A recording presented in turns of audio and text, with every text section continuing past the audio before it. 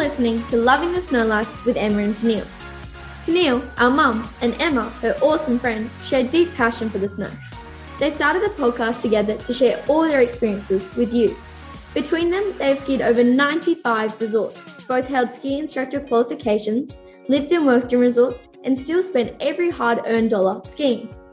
They set their lives up around snow travel, and our ski bags are always packed, ready to go.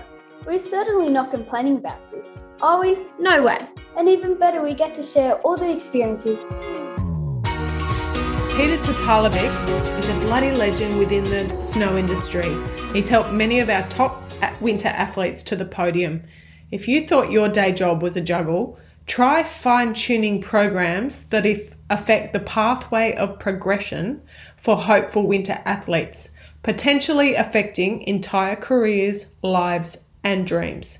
He talks to us about Jindabyne as a growing hub of sport, Topper's dream, his namesake run at Perisher, and how realistic an athlete's chances are to move forward becoming a professional athlete. How are you going? Good, thank you, Emma. How are you? Yeah, great. Thanks for having me. No worries. Love to have you here. Tell us a bit about your background. Well, firstly, my name is Peter Topalovic. I'm commonly known as Topper in the industry, and I was a mogul coach. Started coaching moguls in 1995 when we started the Winter Sports Club in Perisher, and since then I've pretty much coached from every level, from interschools to the Winter Sports Club to the national team, and I've coached the last 4 Olympic Games. Huge. We are so excited to have you here with us. It's like, skiing royalty. I don't know about that, Tennille. Well, it kind of is. It's like, wow, like the Olympic Games is the epitome of our sport, really, for anyone, any kind of person, whether you're a winter sport person or a summer sport. That's just the highest. And you're the coach, that have taken these kids and nurtured them and got them to how they have grown to be an Olympian. So I guess that's probably a great place to start, is when you've got this kid you're a skier, your family's a skier, and you see a little bit of talent, and they've been going down for the programs, the winter sport program at Perisher. Where's the next step from there? Like, do you keep going to the winter sports programs? How much does it pay a part to go overseas? Inner schools is obviously your first bit. Is that where you'd start or not? Yeah, look, a lot of, the inter-schools competition is kind of like where we see the biggest number of kids, across New South Wales and Victoria, where they turn up for their regional and state divisions, and then they have a national division. And I think there's something along the lines of 10,000 kids that compete between New South Wales and Victoria. And I think there's a Queensland division. I think South Australia's got a small division in there. Well, it's a monster. And, when I'm overseas working, coaching, and a lot of the other nations, they ask, well, how do you do your talent ID and stuff? And when I tell them about the Interschools event, their jaws drop, and their eyes just, you've got that many kids competing at that age and that level. They're just like, well, they're so envious of us. Even the American, for example, like our stronger nations don't have anything like that in place. So it's perceived as a really great opportunity as a starting point where kids can learn to, compete, but they compete with their schoolmates, and I think it's an incredible, an incredible organisation, and what they've done with it. It's a real credit. But if you say, well, what's the next step? And the next step is simply going into a club program. So okay. If Perisher's your preferred choice, you want to join the Perisher Winter Sports Club. If Thredbo is your preferred choice of ski resort for the family, or you join the Thredbo Mountain Academy. There's clubs down in Mount Buller. There's clubs in Mount Hotham. There's clubs in Falls Creek, and that's your next step. That's where you want to go. Some of them are specific for alpine, for mogul skiing, for park and pipe, for border cross, ski across. Yeah. There's a lot of that's your next step, basically. And that's a commitment, isn't it? That's every weekend. Drive down to the snow. You've committed to a club, so you commit to every weekend? Yeah. So, for example, I think the best way to structure this, you can join a part-time program. So there are weekends and school holidays. Yep. It could be a 20, 25-day program as a starting point for the younger ones. And then as they progress through, you start to enter the full-time programs. So where it's more competitive and more advanced, more high performance kind of thing. And they could be anything from a 50 to 55-day program through the winter. Okay. So what happens if you don't have any money at this point, but you've got talent? It's a good question. And you know, it can cost money to do these programs. They can be expensive. But look, at the end of the day, it's, you know, when you add up the cost of the program and, you know, traveling down every weekend, it's not a cheap exercise, but, you know, it just is what it is, unfortunately. And but surprisingly, there are a lot of families and a lot of kids that join these clubs every year and do a fantastic job. And, you know, the mums and dads who do all the driving down every weekend, it's you know, I take my hat off to them. They're pretty passionate and they love the sport, and it's just what it is what it is. Yeah, exactly. And if your kid loves it, you're going to support it too, isn't it? You do whatever it takes, exactly. Yeah. And whether it's football, whether it's moguls, whether it's golf. Do you think that's like a big thing in kids? It can't be just the parent that wants it for the kid. It has to be the child that wants it more than the parent. Is that a difference? That's a really good point. It's, you know, I'm a dad, and I've had two kids come up, grow. Well, they're not kids anymore, but what do you want to do? It's just whatever they want. I supported them what it is, and my daughter, she didn't want to ski. She didn't want to do competitive moguls. But my son, on the other hand, he loved it, and he did competitive moguls, and it was about supporting him whatever he wanted to do. And if my son wanted to be an equestrian rider, maybe I wouldn't have supported that, because that's probably a bit expensive. That's big money. Whether it's soccer or football, he played rugby union. I had to learn rugby union to support him. If I didn't know the rules exactly with rugby union, but I learned that, and that's just what you do as a dad. Yeah. You do as parents. Whatever they want to do, you support them. It is true, you know, and kids do have to be the ones that want to do it, because it doesn't matter. I mean, I drag my kids kicking and screaming, well, one of them to netball, and I'm like, okay, stop living your dreams through her. And until such point, and I think it's great, because you're right too. And at some point, a kid says, you know, I don't want to do this anymore. Yeah. You know, and it's just like, okay, well, if that's your call. Yeah. So it's well, what else do you want to do then? You know, once you've made it, the kids have made it to the top of the inter-schools and they're winning the inter-schools, the next is overseas a big part of their development from that age. I mean, obviously, you know, top 10, are you looking at top 10 kids in inter-schools? Are you looking at top, like to go, okay, I've identified those kids. How do we become? And who decides?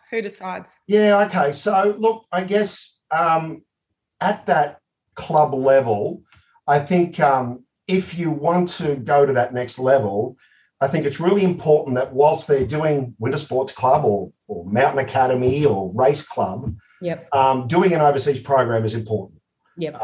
And, you know, Australia does provide programs in a number of disciplines where you can travel overseas, and those links can be directed through the clubs.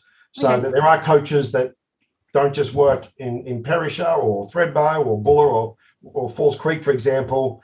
They have coaches that work overseas and run programs overseas. So if you really wanted to get more information about that, the first place I would recommend is directly to Snow Australia, who is the national sporting organisation. And you can make inquiries to Snow Australia, and they have all the information there on their website, whether it's ski or snowboard, all types of racing. There they can direct you to, you know, my son wants to be a snowboarder, or my daughter wants to be an alpine racer. Go to Snow Australia, because they can then direct you and give you the options of where you can go and and what you want to do. So that kind of in that realm is where I would recommend families go first. Yep. And then that is kind of the pathway there where it's, in the Australian domestic season, the Northern Hemisphere international season. And then essentially from there, it's attending events and races and club races and FIS races. And that's kind of where athletes get identified to that next step if they want to make development national teams and then, of course, the national team. Yeah, okay. So is it off their own bat to go, okay, right, I feel like I'm good enough, my family's going to support me, I'm going to go get my FIS points? Yeah. Is that and then when they go, okay, I've got enough, then you guys go, wow, okay, these guys are really great at it. Let's look into them a little bit further. That's right. And again, that kind of falls under the umbrella of Snow Australia. So they have individual discipline committees and coaches involved and I think they do a really good job. It's like, I know they do a great job. They're winning gold. Well, and I think you've got to put it in perspective too, because, you look at the talent pool that the Russians or the Japanese or Canadians or Americans have, and their talent pool is huge. Yeah. Our talent pool isn't as big. We do.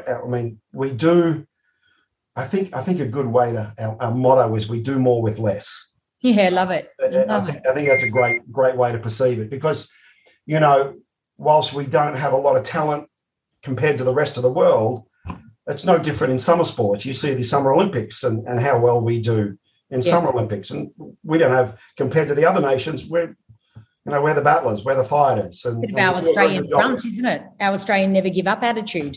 Yeah, that's right. That's right. Readiness. Yeah. So do you ever see people when they get to those race level that really shouldn't be there, that are a bit, they can, but they're not, they don't really belong at that level? Or is it weeded out by then?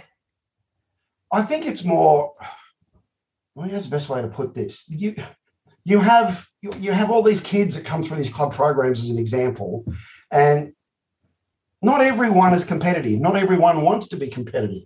I think that's a really good way to unpack this because, there are a lot of kids that just love skiing or they love snowboarding and that's what they want to do. They just want to participate in that. And they get so much enjoyment and pleasure and just participating in a great program and learning how to ski or snowboard better. But there are some that want to be competitive too. So I think you've got to look at it through two different lenses as the type of athletes we have. And it's, I think it's about the experience. I think it's a really important way to deliver that message because, not many people get to do that. Not many kids get to travel overseas and train and compete. It's a lifestyle thing. And I think families look at it that way too. That whole experience that when they get older, they can look back on their younger days and go, wow, how cool was that? We got to train with the mogul team at the Winter Sports Club. We got to train and compete with the Thredbo Race Club. And, and it was a great experience they have. But, there are periods where competitive athletes go through the pathway and they get to a point and say, hey, this is not for me anymore. It's hey, mum and dad, I've had a great time doing this. I've really enjoyed it, but no, I've got another challenge in life. I want to go to university. I want to, there's life after skiing. Yeah. I think is a good way of putting that. So that's the way I'd measure it. Yeah. So I grew up in the what's his name? La Tomba Bomba and the Herman Alberta Tomba. and Alpine skiing was where it was at. You had to race downhill. You had to have the stiffest boots. You had to, that's the 90s, 80s, 90s for me. They had to be 210s and, how did, obviously we can't make our talent be as good as the overseas guys because we don't have the mountains for that. So was it a strategic call by you kind of going, okay, we can make a mogul hill because we've got the right gradient, which I guess we'll talk about that in a minute, your topper's dream. But was it a conscious effort to the Australian committee to go, okay, let's focus on these sports that we could, like a moguls and border cross, all those skills that we can actually do on our Australian hills? A matter of going with what you have. Yeah. look, I think We've got it's, some amazing alpine skiers out there now. well, I think perspective on that is that, you know, we have some incredible alpine races, and we have had in the past some incredible, I mean, They take my hat off. Ali Stegel is an Olympic medalist. Well, she I is, mean, you know, we've got some incredible, I mean, my good friends, John O'Brower and Craig Branch, and, you know, they were incredible athletes. You know, they were top 30 in the world at World Cup. I mean, you know, in alpine racing, top 30 in the world, you're a rock star. Absolutely. In the Northern Hemisphere, it's a tough one to crack. And, you know, these guys, you know, again, were when the Mogul program, as an example, came into the NSWIS, when we did it with the national team, and, you know, watching AJ Bear and when these Mogul athletes came in, you know, and they're standing there watching these guys train in the gym and watch these guys skis. They are master technicians. They are, you know, in my eyes, I was just enamored by how well these guys trained and how hard they trained and how passionate they were. So, you know, we have great athletes. We, you know, we've proven on the world stage we can get results in alpine racing. We've proven it in moguls. We've proven it in half pipe. You know, I mean, we look at Tora Bright. Look at Scotty James. I mean, we've got the world's best Olympic medalists in half pipe. Half pipes. At the moment, we don't even have a half pipe in Australia. So, you know, we do more with less. There's that motto again. You know, you have to. Our aerial program.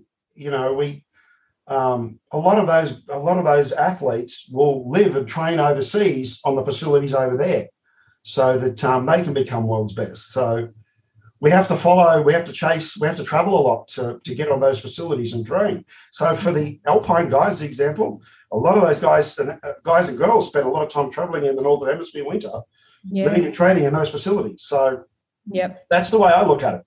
I mean, the opportunity's there. The opportunity's there, which is so amazing. Talk to us a little bit about the athletes just coming back from the Northern Hemisphere just now. Well, we've got the athletes arriving home as we speak. Our amazing mogul athletes arrived back into Sydney on last Friday.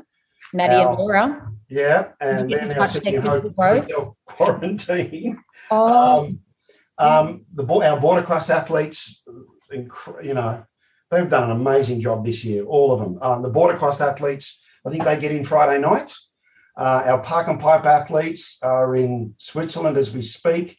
They're at their last World Cup this weekend, and then they're home next week. So that's the bulk of our athletes who have, you know, essentially been overseas up to 5 months, some of them. Yeah, and how do you help them overseas? Like, because you couldn't be there this year. Are you normally with them? Is there a team around them? Yeah, so the athletes and coaches, you know, some of them, they pretty much started leaving, you know, some of them back in October were leaving overseas. I know Sammy Kennedy-Sim and her coach, Sean Fleming, left at the end of October, and they were over there pretty early. And, you know, this year is a little bit different because, you know, we're in a pandemic, and it was very difficult and, you know, for the athletes to even be allowed to leave the country. It was really, really challenging. But we had to really do a lot of work in the background, and there was quite a few people. And it was just about making sure that our athletes were prepared for overseas. We were limited with who we could allow to go overseas because of restrictions. But, you know, and it pretty much started as soon as the pandemic rolled out 12 months ago. Our medical team and our organisations really put our heads down and thought, well, the Olympic qualification year has started. You know, and that's a piece where it's like, well, July 1 last year was the beginning of the Olympic qualification finish. So it starts. So every World Cup event and World Championships from there through until the end of January next year in 2022, all those events, athletes attend to acquire points to qualify for the Olympic Games. So that in itself was a massive undertaking. And in order to prepare our athletes for overseas, it started in Jindabyne and Perisher and Thredbo last year, for example, where, we basically set up a bubble at our home base at the Sport and Rec Centre in Jindabyne, where we had the athletes living, training, and on snow and off snow in the gym, acrobatics centre, and the COVID safe protocols that we put in place were quite strict and confronting. It's just like, hey guys, if you guys are even fortunate, if we're even lucky enough to get you guys overseas, this is how you're going to live and protect yourselves. Yeah, wow. And it was just an amazing job at what everyone has done to pull together. We've been monitoring the athletes daily overseas. Yeah. It's events are getting cancelled, and then they're getting rescheduled, which is just a nightmare. And that's in different countries, isn't it? I think the perspective is if they've got to move from this country to this country, and to get there, you've got to go through that country, and then entry restrictions change every 14 days. Every country, every government, the restrictions are changing, so the paperwork and the rules are changing, and I've never been this busy in summer. Yeah, it's normally enough. I wish I was back. I wish I had gone back coaching. It would have been easy.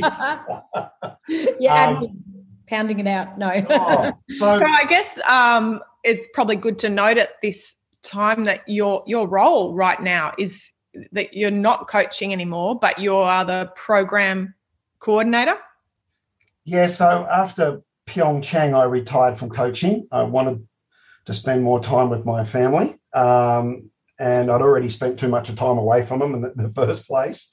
But it was time to it was time to move away for me. That was my choice. I now work in a capacity where I'm the coordination role, where I'm overseeing all the programs when they're based here in Australia. So in Jindabyne in particular, so organising the training hill space and the agreements with the resorts and, Jindabyne Sport and Recreation Centre, all the training facilities are up to scratch, seasons passes, coaching, athlete screenings and support. It's coach support. It's quite a big role. It's a massive role. And I guess you are definitely the right person to do it because you lived and breathed it through 4 Olympics and the years before that, really. So you can guide them in the best, you know what is expected of them, how to help. But yeah, it's certainly. Yeah. And it's a great, I feel as if, it's a great job because whilst I'm not traveling overseas anymore, I'm still making a difference. I still want to be able to help athletes. I still want to help coaches. Love that. And support them as best as I can. So I'm very fortunate that I have such a great job. Yeah. So were you involved in the getting the forefront of getting the airbag training facilities to Jindabyne and, and also the Brisbane? That's exciting. I'm a Queenslander. So to hear that they're getting some facilities up in Brisbane, it's like, yay, we've got a beautiful, the weather's great up there. Get the water, get the aerial going. And what a great time to be in your role as well with all this investment going on in Jindabyne. Maybe talk a bit about all that. Well, I think let's start with the water ramp in Brisbane because this is a great one. When you talk about those aerial athletes and the mogul athletes who use water ramps a lot, I mean, it's a critical training tool. Learning to do all these tricks, the aerial guys are doing up to triple flips with quad twisting triples. The mogul guys doing back falls and off-axis D-spins. And a water ramp is purely designed so that you can do hundreds and thousands of those jumps and perfect them on water and not injure yourself. Yep. And then when you're at a certain point where that skill or that specific trick is, you've got that down packed, then you transfer it to snow. So that reduces the injury risk for those athletes. Now, the aerial program, for example, they've basically been living in Park City, Utah, training at the Utah Olympic Park on their water ramp facility over there. And the sacrifices and time away from home, the cost involved, but just to use those facilities isn't cheap either because we're we're not the national team, we're not the US team, we're the Australian team. So it does cost a little bit more. And fortunately, the Olympic Winter Institute, and in particular, Jeff Henke, who we consider the godfather of winter sports, Jeff was able to, we've spent many, many years trying to get this water ramp built in Australia for our aerial athletes. And what a journey that was. It was originally designed to be built in Chandler, and then we faced a few roadblocks there, and then there was a plan to rebuild it in Lennox Head, and then there were some roadblocks there, and then, to Jeff Henke's credit, he never stopped fighting for that facility, and now it's back in Brisbane. Now it's finished, and since we've had it, it was built and finished and completed at the beginning of September last year. We had a few delays in COVID, unfortunately, and the actual aerial girls were in Mount Buller training at the beginning of last winter.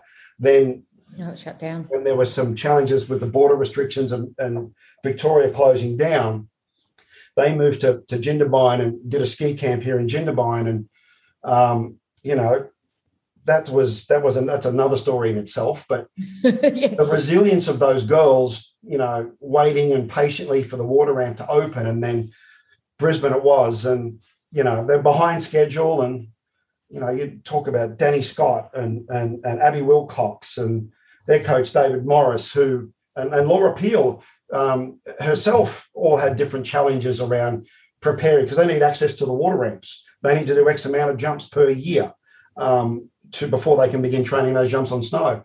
So when that opened, it was like a race. They've got to get their numbers up, and before they left at Christmas to go overseas. Wow.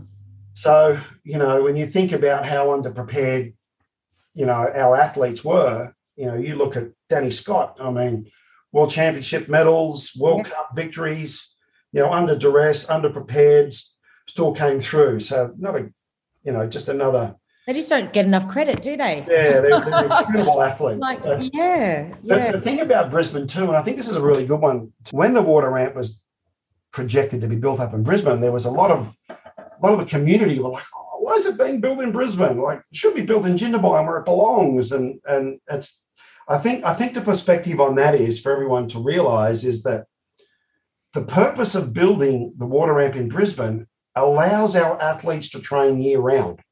It's in subtropical climate. Yep. All the other water ramps on the planet that are in the Northern Hemisphere are all built and designed in ski towns. Therefore, in winter, they're covered in snow and they're closed. Yeah. So they can only train on those 6 months a year, for example. It was a real genius idea that, and this is what people don't realise, is that nowhere in the world can you train on a water ramp year round. Yeah. So that gives us an advantage. Gives us that's the edge, that our athletes can stay at home and train year round, and then they can basically just whip over to do their competition season, come back, and that is a huge advantage to us. So we're actually now at a point where there are going to be a lot of teams from around the world that are going to want to come and use our facility because they can't use it. Yeah. They can't use their own, see? So it was a genius idea. Yeah, money earner for us. Yeah. Yeah. Well, medal advantage for us, the most important one. And medal advantage means money for us, kind of, when you win. Well, it's good for the economy when teams come out. The amount of teams that travel to Australia from around the world is incredible because of our world-class training facilities. We've got best training facilities in the world. The airbag, which I'll allude to now, is Snow Australia and the New South Wales Institute of Sport and the Olympic Winter Institute, were able to really pull together as a unified front. And we've got funding now for this airbag facility being built in Jindabyne. And it's we're at the halfway point. The earthworks is just on a massive scale. And our goal is to have a high-performance airbag and a progression bag. So the kids from the community and the pathways, they start on the progression bag and work their way to the high-performance bag. Now, that we're expecting that to be finished being built in August. We've had a few delays this year, just would you wouldn't believe it, because of all the rain we've had. We've had so much rain this year. Fire last year. We were fighting off fires over the back of the Snowy Mountains last year, and it's never ending, is it? Yeah. So, and for people's understanding around, well, what is an airbag versus what is a water ramp? Well, it's the same outcome, but instead of landing in water, these guys are landing on a pillow cushion. Okay. A pillow cushion on steroids. Now, these airbags are used around the world, and I think a good way of perspective is those motocross riders that do all the flips and twists on their motorbikes. Yeah. They use airbag landing. They train on a landing bag, an airbag exactly the same. So this is how durable these bags are. Yeah. But with the airbag specifically, it has a real designated focus towards the disciplines in park and pipe. So for the snowboarders and the skiers that are doing, big air, they're doing slope style disciplines. And the idea is that, the in-runs, the surfaces coming in and the ramps, all same setup of material and design. The ramps are a different shape. Mogul ramps and aerial ramps are more inverted, and where these are more, with the park and pipe ramps, they're more rampy, not so kicky. Yeah. And this facility then means that our snowboarders and skiers, they can take off backwards, they can take off natural, unnatural, they can take off in many different ways and positions. They can land unnatural, switch or front or back, and they can do all their multiple off-axis tricks without hurting themselves. Yeah. And again, that's the same outcome where our athletes will use these facilities to train hundreds and thousands of jumps to perfect them in a sport that is continually evolving. I mean, yeah. Are you surprised at what? Yeah. Are you surprised at, you've been in the industry for a long time and you've seen moguls progress? Obviously, you've been a part of that, part of coaching this. Are you surprised at what the kids are pulling off now and what they're trying? And are they just going, right, I'm going to have a go at this? Or is it all, okay, let's not have a go at this. Let's see if we can do this first. There's obviously a massive process, but do you just let them have a freestyle session every now and then and see what they can do? Well, and you're absolutely right, because, the sport of snowboard and ski, park and pipe, for example, it's evolving every year. Someone's coming up with a new trick and a new way of doing it. And when, it was, a similar scenario when they started to allow inverts in mogul skiing. I mean, it used to be illegal. If you did a backflip in moguls, you were red carded and kicked off the competition. And when that happened in that was the late 90s, early 2000, that era in mogul skiing where we were doing off axis, we were doing front flips, back fulls, back double fulls. It was like, where is this going? And it was a really exciting period in the sport to watch it evolve. And I'm watching exactly the same happen in park and pipe. Yeah. And, it's like, it's amazing. It's like all the world goes back to their home countries and train for their off season and low season. And then they all meet back together at the World Cup tour. And then all of a sudden someone out of nowhere does this specific trick. And it's like, oh my God, that's the next level. Yeah. And then it's chasing that trick. And then someone else comes up with another trick. And, you look at those skiers and snowboarders in the half pipe, and it's just an incredible sport to watch. The X Games is kind of important because do they throw out the tricks at the X Games and then kind of refine them for world champions and Olympics, or no, it doesn't? Oh, look, there are strategies that the athletes like to have. Yep. All sports have those strategies. Yep. Aerials will have strategies, moguls have strategies. This person has got this trick in the bank. It's going to wait until it's ready for the actual Olympic year to blow the judges away, to get the wow factor. Yeah. It happens. It happens in all the sports. But you're right. It can be specifically brought out at X Games, or it can be out of nowhere. The judges know this athlete or this guy or this girl, and these are the tricks that she does. And all of a sudden, whoa, we've never seen you do that before. And it's like, wow, how good was that? So it can actually be an advantage, Yeah. When we talk about the older athletes, you know, your John O'Browes and when even the next generation, the Tora Bright, and then comparing the young ones now. Dale Begg-Smith. What do you see that's different there? Because I know when we go to, you know, us with young kids, we go to all the sports, and all the sports start so young now, so early. You know, you're not doing your rugby union starting at 12, you start at 4. And by the time they are 12, they are very technical and it's very competitive. How can you compare the older athletes that are so skilled to these days? Do you have to be so much more by the same age type thing? Good question. Look, I think in terms of specific parts of a discipline, so for example, you know, I'll use mogul skiing as an example. I think this is a good one. It's the acrobatic side of it. So when you're doing, you know, back tuck, back full, back lay, front tuck, back double full, those tricks and those skills, you need to have that base at a younger age. And, you know, it's something that requires kids to start doing gymnastics, trampolining, or diving, you know, like as an acrobatic sport. And if you have an acrobatic base, it does give you an advantage, you know, later in life in multiple sports, not just winter sports, but or mogul skiing or, you know, aerial awareness is almost like, in my opinion, as a coach, that aerial awareness, it helps you in skateboarding, it helps you in surfing, it helps you in so many different sports, BMX. And, you know, I think that if you start that as a young age, you know, an advice to parents, if they, you know, you should be doing multiple things. I guess where I'm coming from. So acrobatic base will help you with mogul skiing down the track. It'll help you execute tricks more consistently and quicker, less chance of injury. But, you know, I've always said to, you know, all the families and parents, it's just like, well, you know, you guys want to focus on mogul skiing, just purely mogul skiing. Well, you know, you need to be doing other sports as well. You need to be doing gymnastics. You need to be doing trampolining. You know, you need to be doing a team sport.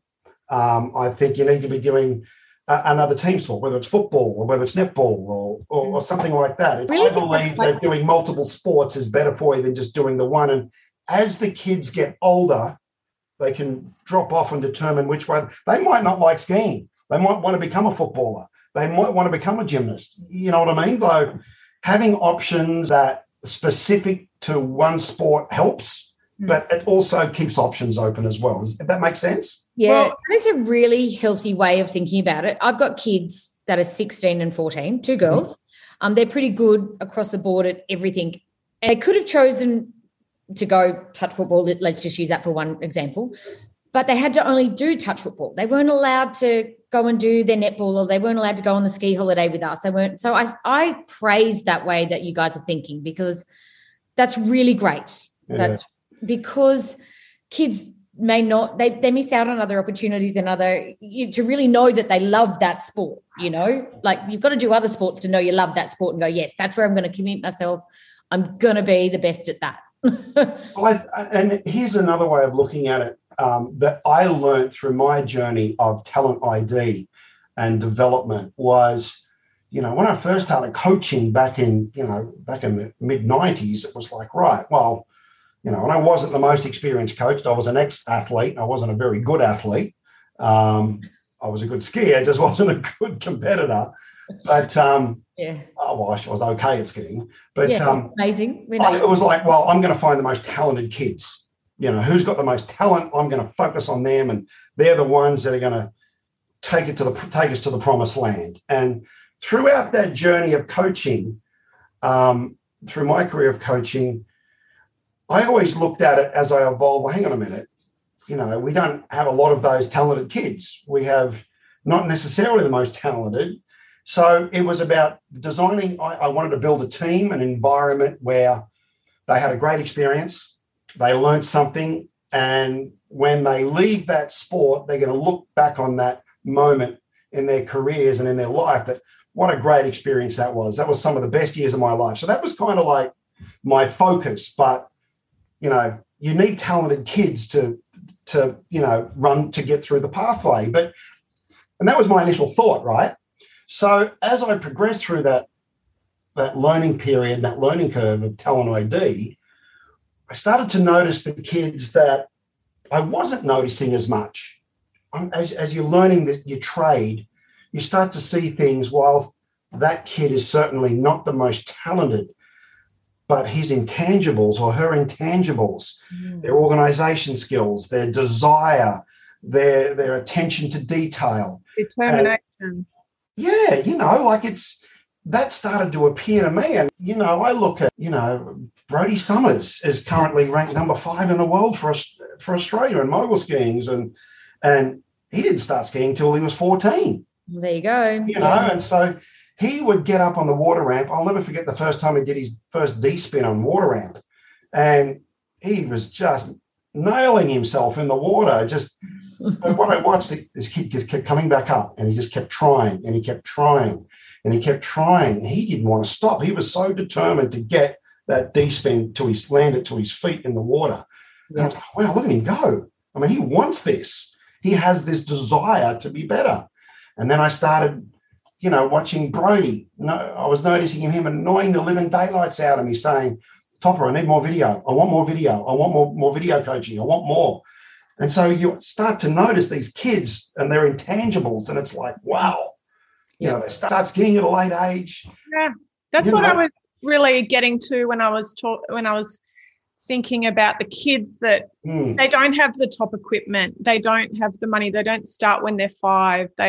They're determined. They're 12 years old. They haven't had the opportunity. They haven't seen snow, but they've got backgrounds in athletic they're coming from other sports, and it's really nice to hear that you're out the corner of your eye, you are noticing those kids too. You think of, we interviewed Tora last year, and she was talking about when she was growing up, they had terrible gear, for terrible snowboards they were snowboarding on, and the community really rallied to help fund her trip overseas and things like that. And I just think, gosh, these kids these days are really, they have all the top equipment, but what about the other ones? Is there still room for them?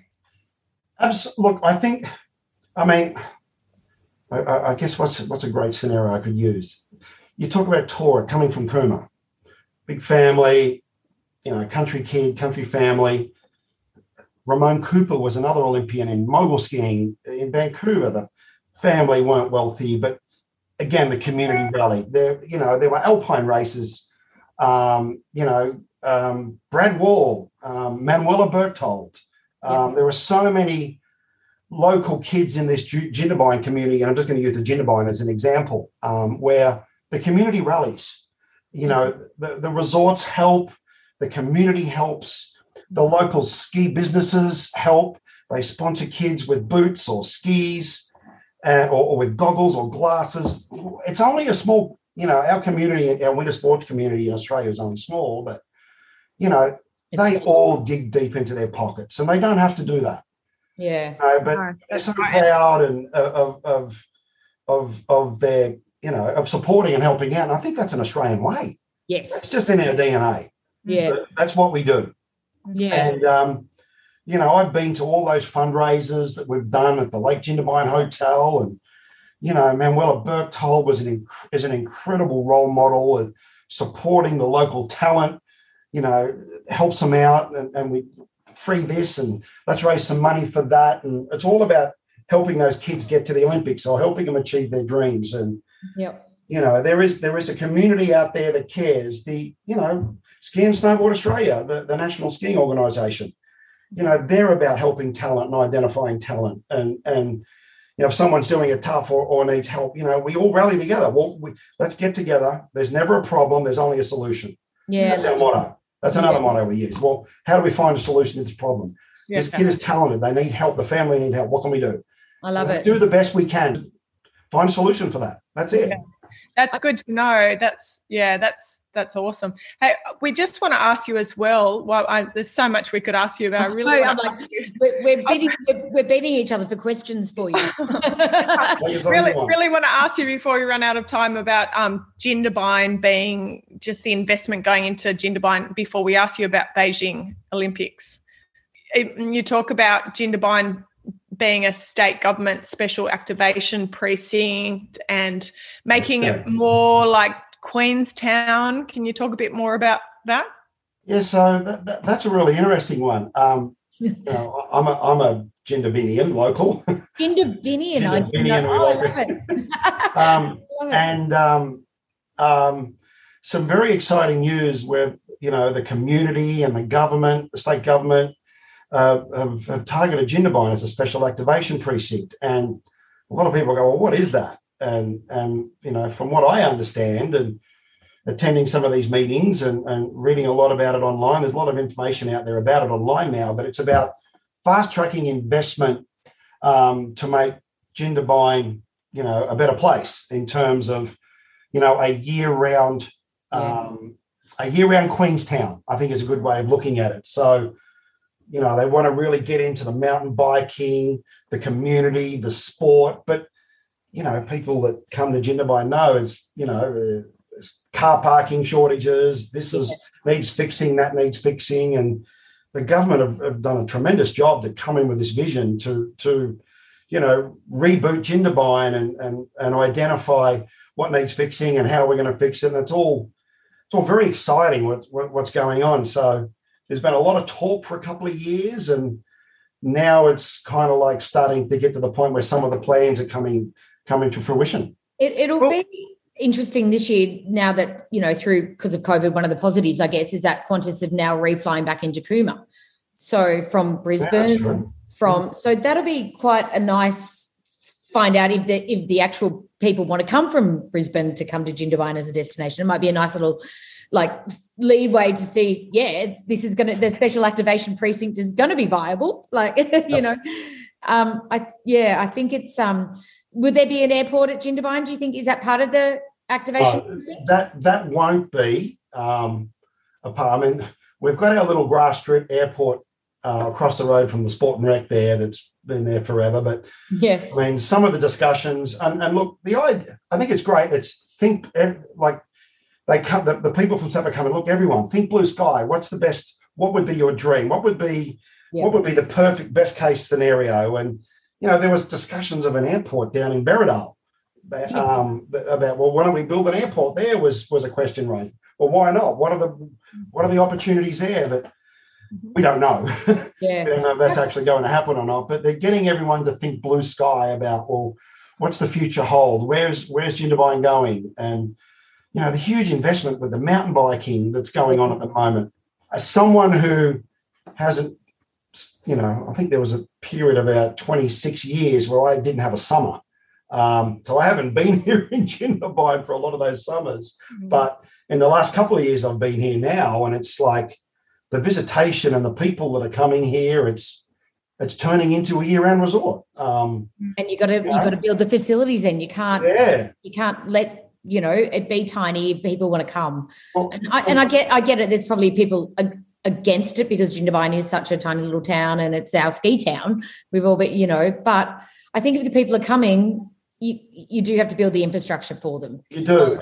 And the growth rate, Jindabyne is one of the fastest growing towns in New South Wales. I think the average, it's at 4.3% or something. It's huge. And, it's out of control how fast Jindabyne's growing now. And I guess a great example to use that is, we had the Jindabyne primary school, and kids used to go to Cooma to go to high school, and then all of a sudden we built a central school, and that's outgrown itself already. And there's now a new high school now that's going to be built out near the Sport and Rec Centre. That was just recently promoted. That's the plans and the vision are coming together, and it's out there in the world on social media and stuff now. But awesome, that's going to be a monster. That's kind of the perspective where it's the high school has already outgrown itself. And we have to get a new one. What about, do you think, what's going to happen with Perisher? Will that be upgraded? Would that really need some work? That whole car park and the car parking situation is the bus terminal. Oh, look, I don't know the ins and out of what Perisher are trying to do. I mean, Perisher really want to grow. They want to invest. Thredbo is the same. Our resorts really want to do more. There's obviously, we've got to deal with the national park side of it, and that's when it gets really, really difficult and hard. So there's a lot of moving parts with that. But yeah. I do know the resorts, they want to grow, they want to do better, and they want to do more. It's just there's a lot of moving parts to get that to happen. So I hope one day someone who's loves skiing in both those resorts, to see them evolve and grow would be amazing. But there's a lot of considerations and challenges around that, and the resorts are trying. That's what I know. That's what we need to hear. Yeah. And so getting back to kind of the resorts, and I guess you are a namesake of a run at Perisher, Topper's Dream. We've all gone up the ridge chair and gone, oh, my God, how are they doing that? Tell us how you got that. Tell us the story behind. Excuse me.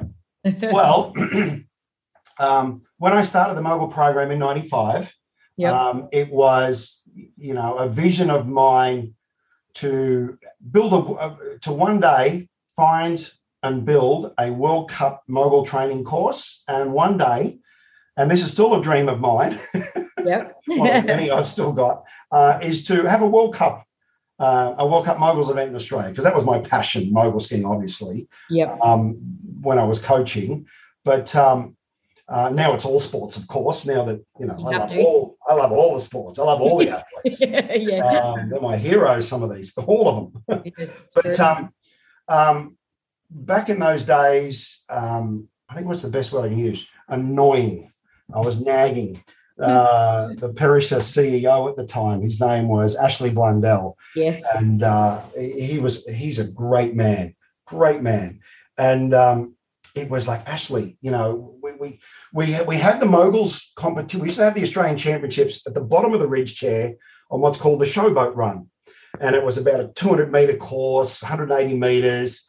It was flat, and it's not really a challenging. It was a great mogul course, but it wasn't like, wow, steep, long, for what we really want, what I wanted in terms of a mogul course. And I actually said, well, look, Topper, go around and have a look and pinpoint a few locations. So a guy by the name of Hanno Trendle from FIS flew out to Australia, and Hanno and I skied around the resort for days, looking at measuring and getting the degree and the pitch of where we could identify areas, and then standing at the bottom of the mogul course at the national championships, I was just standing there looking up at the course, and I looked over to the left and I went, you know what? That's the spot right there. I mean, it was all covered in trees. I went, well, it's low, so on bad weather days, it's not exposed, so you've always got good visibility down there. You've got a ridge chair that has a full, it's a quad chair. Yeah. Directly behind me, well, there's the link road, so we can drive satellite trucks in there easily enough, and there's our spot. And then I kind of put the pieces together, and I went back to Ashley, and I said, Ash, what about this? This is the spot. And he went, all right, Topper, well, let's have a look at it. And Hanno agreed, and we hiked it, and the mountain manager at the time, Bob Jack, we hiked it and had to count the amount of trees that would have been needed to be removed. And again, it's a lengthy process in a national park to move a tree. And does a pygmy possum live there? It was it took 8 years of constantly nagging. And I remember nagging Ashley at the bottom of the course one. I said, Ash, look at that. And he looked at me and said, yes, Topper, I know. Yes, Topper, I know. We're doing our best. That's why I love that it's not called Topper's Run. It's called Topper's Dream, taking 8 years. At one point, he looked at me and said, Topper, we're doing our best. And if you don't like it, you can piss off. Got it. You're like, okay, he knows. That's the line I don't want to cross, Yeah. He's got my back now. I don't want to go around. It's such a, as an Australian, and we are winning, amazing medal. We are on the top of the podiums for a lot of, the moguls at the moment. So that run has made their dreams come true. Yeah, a lot of our, it was, and you're absolutely right, and I guess where it all came to fruition for that course to come into play and for it to be built was an unfortunate one. It was because of those massive bushfires we had in 2013. Oh yeah. And scary period that was. I'm over in Torino at the Olympic test event, at the World Cup. My wife's at home with all our personal belongings in the car and the kids in the car. Yeah. Linda's got the kids in the car ready to get out of Jindabyne. I mean, it was scary. And the devastation and the lives lost is we should never forget that. It was horrifying. No. But the opportunity that came out of that really sad moment in Australia was that the trees burnt in that area, and they had as a result, we were able to get approval to get the trees removed. Yeah. And I couldn't believe my luck when I was in Europe and at the time with the team. And I remember Gary Grant, the marketing manager at the time, rang me up and said, "Topper, your course has been approved." I'm like, "Oh, what? You're kidding?" "Yeah, it's happening now as we speak, and this is the plan and what we're going to do." And they said, "Oh, we're going to run a competition amongst the staff at Perry to give it a name, the run." And that's where Topper's dream came from. The right person won. Yeah.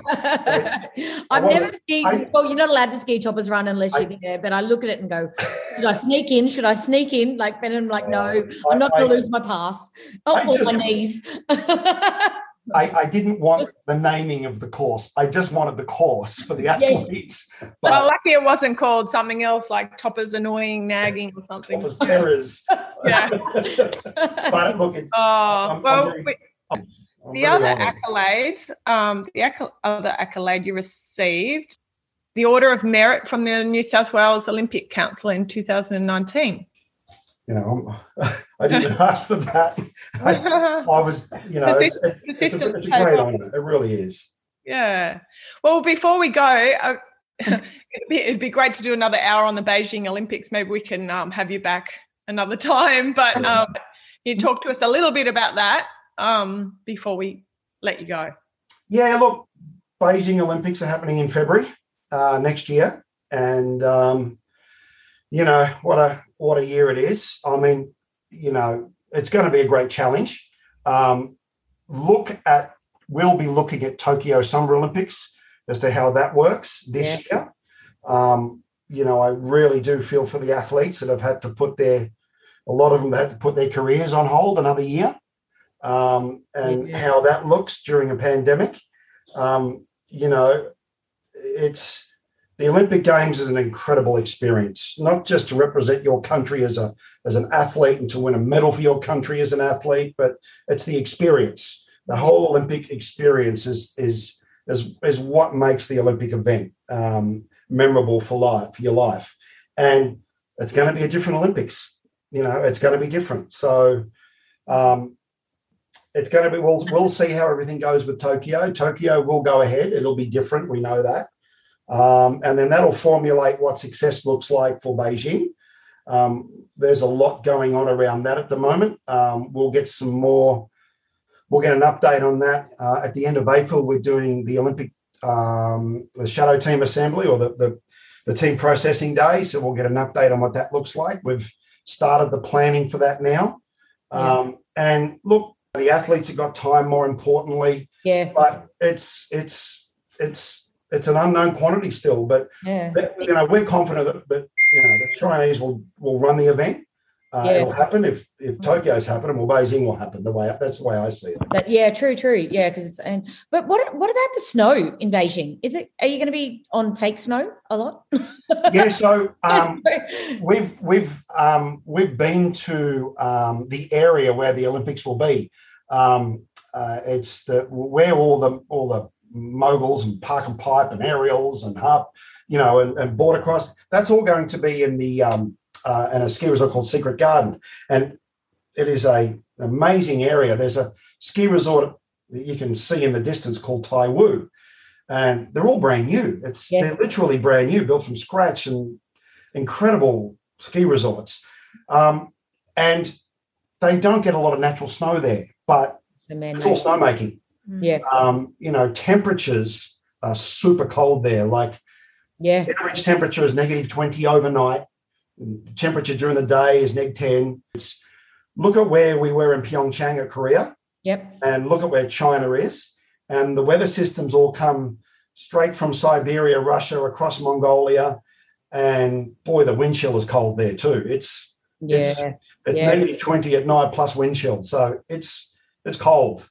And we've had numerous World Cups there already, and had our experiences and done our preliminary work on what to expect and what to prepare for.